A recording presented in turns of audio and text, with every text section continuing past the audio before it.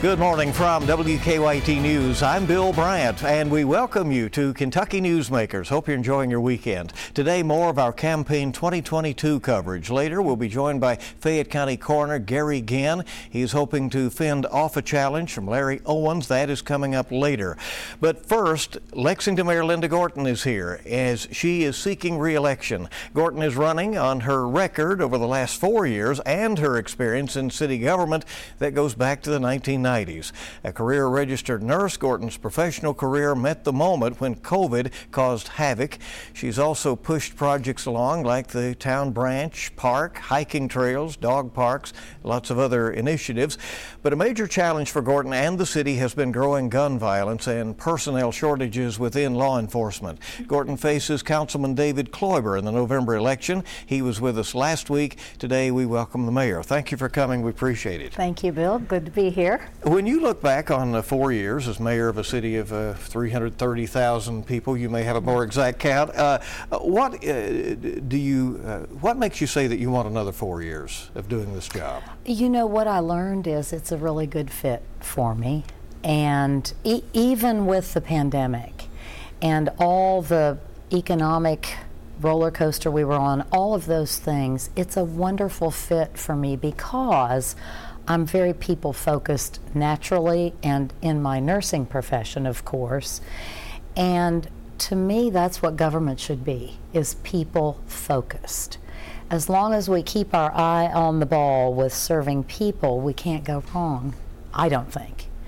And so I've said to my husband so many times on my way to work, I say, I'm going to work. It's going to be a good day. I love it. It's a great fit.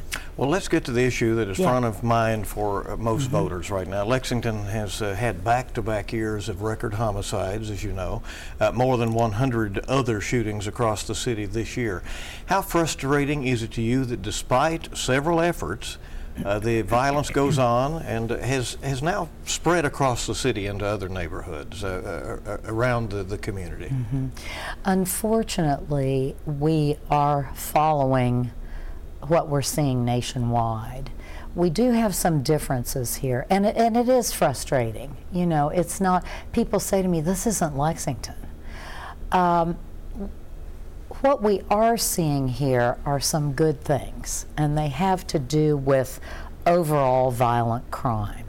Now, people need to understand that includes not only homicides, it includes assault, it includes rape, it includes the worst of the worst. We are on a downward trend here by about 4%, and we've been following it for several years, and that's a good thing. You mentioned gun violence. We are down in shootings. We're down in gun homicides. We have a lot of those data points that we follow. The sticky one is the big category of homicides. And when we don't talk about it in the context of what all it involves, we have 12 right now, domestic violence homicides. We had 0 this time last year. If you don't talk about these components, you miss the big picture. And so what we're doing is putting together, and we've already put them together and started them, quite a few efforts to target that sort of thing that's embedded in there. I am confident we can bring this down, and of course all our efforts, we never know what we prevented, right? With One Lexington, with the flock cameras, with all the things that the police are doing in terms of community policing. We have been a community policing city for decades, where we're very community focused on police, knowing who's in their neighborhoods, knowing the business owners, knowing the crime patterns, etc. So it's an interesting and complex dynamic, crime is, and so we don't know what we've prevented, but we know we're on a little bit of a trend here that we continue to try to put a stop to. Well, as you know, the election season can be tough, and your challenger, David Kloiber, accuses you in an ad of being stuck in the past with policies. He pushes something he calls a Lexington version of group Violence Prevention, or GVI. You have said that's not right for Lexington. What is your main opposition to it? Well, I have to say, it's funny he thinks I'm stuck in the past since I led us through a pandemic, which required a lot of creativity. But to your question, what we use here is community violence intervention, not group violence intervention. There's a big difference. And the Department of Justice right now is recognizing that community violence intervention is the way to go. You can tailor it toward your own city. The group violence intervention, if we didn't feel that it had a negative effect on some of our communities of color, we would certainly be willing to try it and purchase the program. But we don't feel that's right for Lexington, and so we've tailored ours focusing around the community. One Lexington basically does this by having community activists who are working with the shooters and the victims, and they've got partners throughout the community doing this work. We are gradually, Bill, starting to see a decrease in the youth gun violence. And what our community violence intervention is doing is it's going right to the root causes. When you look through government right now, almost everything we do, other than maybe garbage pickup and some things like that, has a direct relationship on violence. I'm thinking of affordable housing. I'm thinking of our homeless efforts. I'm thinking of, all those kinds of social programs that we've partnered with people on. They all affect it.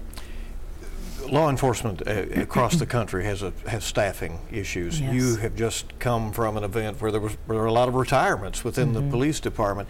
About 85 officers short or so in Lexington. Another public safety concern is the E911 dispatcher and call taker shortage. Why is it hard in a city of Lexington's size to recruit and retain those first responders and emergency personnel? The first thing I will say is they are very difficult jobs. And in 2020, we had a lot of the community who rose up and said a lot of negative things about public safety workers. We all remember that. And so there has been a little bit of a drop-off in the number of people who want to do those jobs. What we've been doing now is raising the pay. We've been looking at ways that we can give them more components of their work that help make them more satisfied. These are stressful jobs, and we can't do our policing or our fire without the E911 call takers. I've been out there many times over the years to talk with them. Most of them love their job. They know they're important in the process of public safety, and so we are recruiting. You talk about trying to make their jobs tolerable, but in some cases we understand they're working 14-hour shifts at this point. They're working heavy-duty hours, as are the people at the jail. Yeah. And one of the things we've ramped up big time is the recruiting. And we're going about it in a different way, kind of targeting younger people outside the norm, where we would normally look. We've had a kiosk out at the mall, which has been actually very successful, bringing people in who sign up for job interviews and that kind of thing. We're just thinking outside the box in terms of our recruitment. Most people, and you kind of touched on it, don't leave because of money. And most people, they'll leave a job because they're not happy or not satisfied.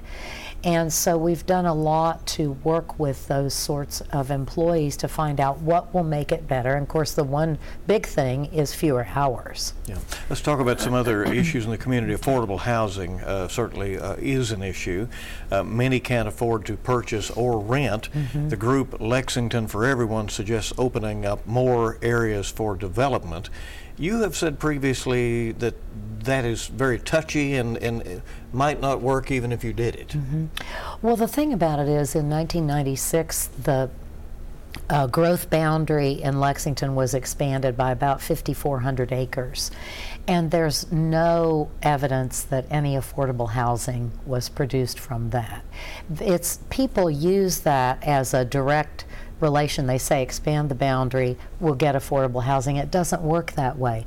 The developers who are dedicated to affordable housing have to work really hard to match the money that the city puts into the program, and they pull in matching money from lots of different sources so that they can make their development affordable. Now, since 2014, which is when the council created the Affordable Housing Fund, we have built or rehabbed almost 3,000 units.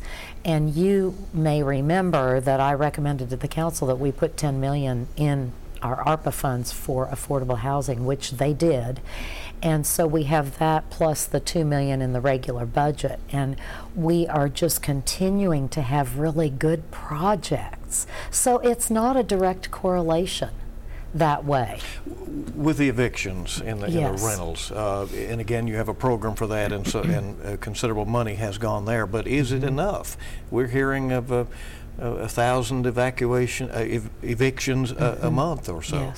Yes, people continue to have issues, and one of the things that's directly related to that is workforce. And we've been focused on not just, giving money to prevent eviction, because that was very important and still is.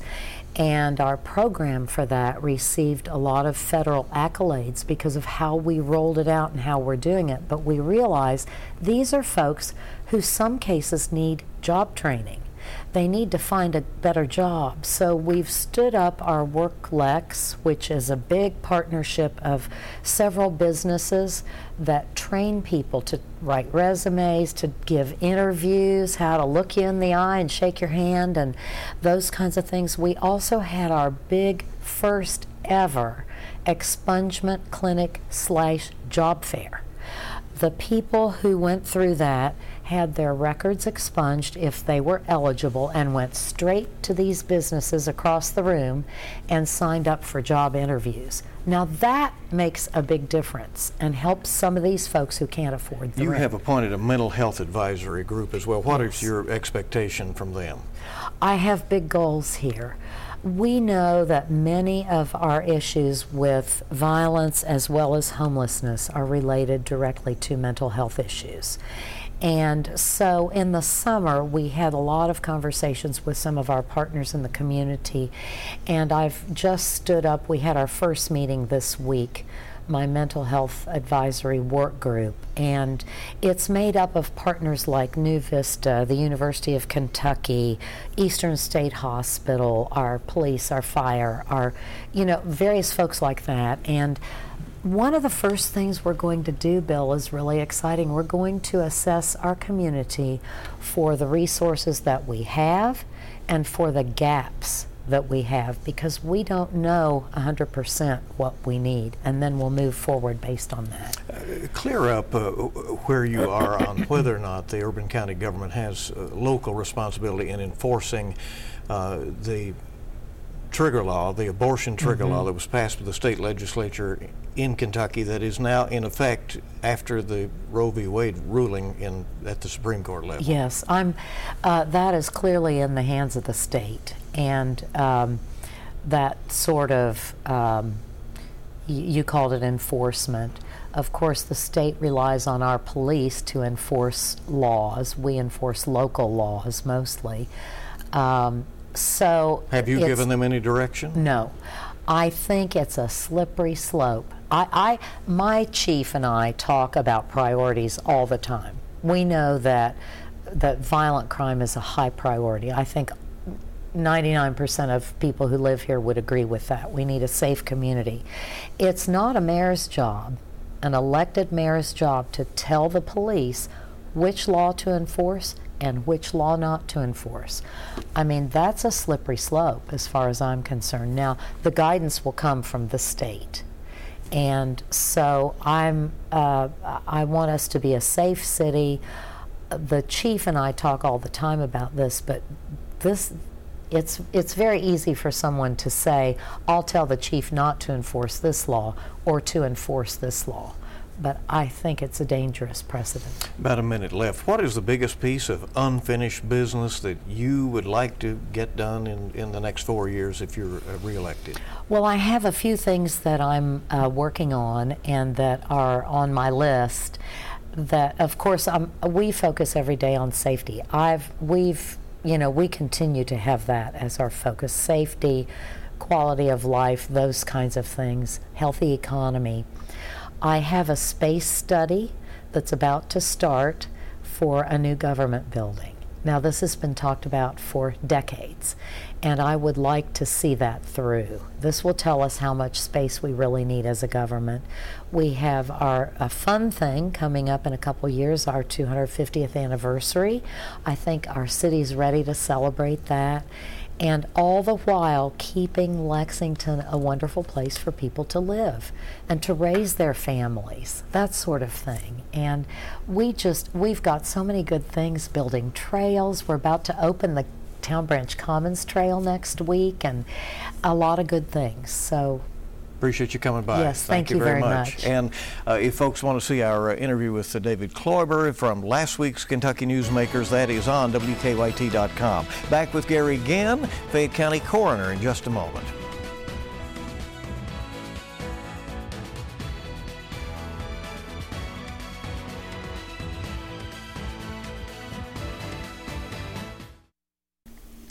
Welcome back to Kentucky Newsmakers. Voters will be deciding lots of races next month, including for Fayette County Coroner. In Kentucky, the coroner makes a ruling on cause of death if it's not readily apparent, notifies family members, and has initial custody of remains. Gary Ginn has been the Fayette County Coroner since 2003, and he's the Democratic nominee for re-election. Last week, his Republican opponent, Larry Owens, was here. Today, we welcome Mr. Ginn to Kentucky Newsmakers. Thanks for coming. We appreciate it very much. I appreciate the invitation. You're asking the voters to give you another 4 years in an office that most people would have no interest in, probably, in holding. What do you think you provide to the community as coroner? I think integrity, honesty, compassion, all of these things I ran on in my very first election. And the voters have re-elected me for 5 terms, and I'd like to have the 6th term. Things that I look at is I've continued to grow the office. I've got a great team that's working for me. We have hundreds of hours of education as well as thousands of hours of experience, and I think both of those things really count when it's the coroner. And it's not like they don't count in other offices, but when you're doing a specific job as we are in investigating people's deaths, accidental, homicide, suicide, and a lot of natural deaths as well, but we have to get all those right 100% of the time, and that's what our goal is, and I think we're still striving to do that. The qualifications in the Constitution are pretty minimal for a coroner, but they run the gamut in Kentucky, from a medical doctor in Louisville who has decades of experience in forensics to funeral home personnel in a lot of our counties. When you know that a case is getting complicated or that it could have legal or criminal implications, how do you bump up your response?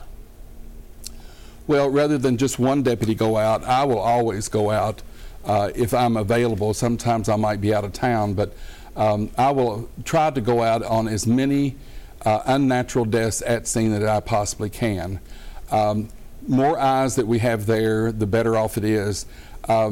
Myself and my deputies work very well with the current firefighters, police, Kentucky State Police, Sheriff's Office. We work with out-of-town agencies as well, because a lot of people are brought in to the University of Kentucky, which is a level 1 trauma treatment center, and then they have the misfortune of dying there of some trauma death or accidental death. So we work well with all those folks. Another thing that I've done and implemented back in 2014 is myself and my entire staff are certified death investigators.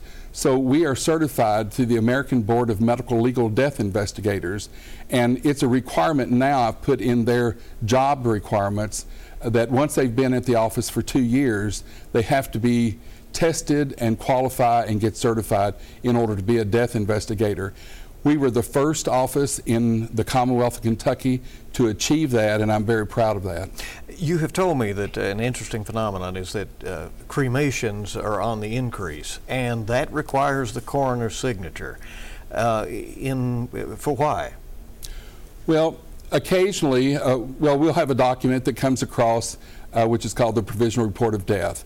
And there's we have to sign off on that before the crematory will allow the cremation to happen. The family actually signs authorization of their loved one, but that's a checkpoint for us to look and investigate that individual's death in order to make sure that it was not a coroner's case. Occasionally, we will find a individual that should have been a coroner's case, so we hold everything until we are able to document what has happened through maybe police agencies, the hospital, different ambulance services will be a great source of that, where the accident happened, different things like that. So you might, in other words, basically hold the body as evidence until it's all cleared up. Absolutely, because the evidence is there. The cause and manner of death is there. Do you think all death notifications need to be done in person by your office? I do, but in today's world that can't happen. I try, as soon as we get a death notification, or if we have our own death notification, I try to make sure that we are very diligent and go to the addresses that we're able to find. In today's world, a lot of times all we'll find is a cell phone, and it has mom or dad's number on it, wife, and a lot of times we don't know the address of the individual. People are mobile today, so it's horrible, and I've never wanted to do that, but occasionally we will have to call and make that notification. When your office fails to meet your standard for compassion with people or in any other way, how do you handle that? I bring the individual in and speak with them just simply because I want to be a one-on-one. I don't like to call people to call them out on anything. I think that my entire staff has compassion. I believe we try to do the very best that we possibly can.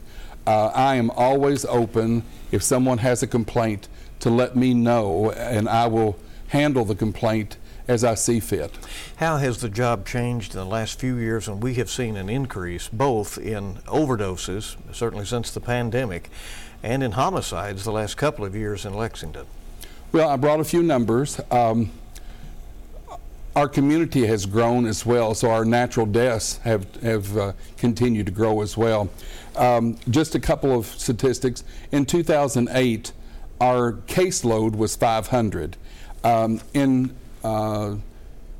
2021, so it's completed, our caseload is now 1,017. Cremations in 2008 was 653. And last year, in 2001, we authorized 2,612 cremations.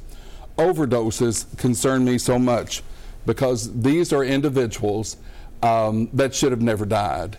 And fentanyl is very alarming. When you have fentanyl in any type of drug, I see people who cannot react, that they'll have their own Narcan ready to go, that they want to Narcan themselves, and when they either snort, snuff, or take the whatever drug that they have, and it's with fentanyl, death is immediate. These deaths should never happen. In 2008, we had 29 overdoses, and in 2021, we had 196. This is, as we said, an elective office. Do you find voters receptive to hearing about the coroner's race? Do most people out there realize that it is an elected office? And by the way, your opponent in the race calls for term limits. You have been there almost 20 years. Do you feel that experience outweighs maybe a fresh set of eyes? Well, my office, I don't look at it as political. I can't change laws. I can't do a whole lot. If anything, it should be a nonpartisan. But it is what it is, and to change that's kind of like an act of Congress, the old people say.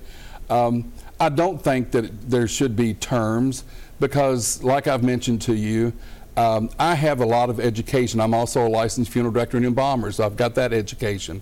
I worked in the College of Medicine, and I helped medical students, dental students, PAs, and PTs with their dissection of the human body. So I've got all that experience there as well.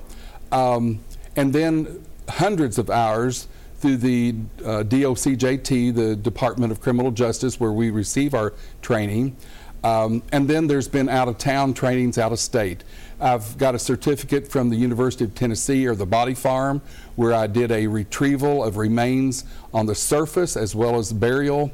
I could go on and on. So I don't think the public would want to get rid, and I think it would be a shame for the public to have to get rid of the person that has experience and education and continues to enjoy, if you will, doing what I'm doing, and I'm still as enthused about working for Fayette County as I was the first day I took office. Here again, the Fayette County Coroner, thanks for coming. We appreciate it. And again, his opponent, Larry Owens, was with us last week, and if you'd like to see that interview, it is online under Kentucky Newsmakers on WKYT.com. We're back in just a moment.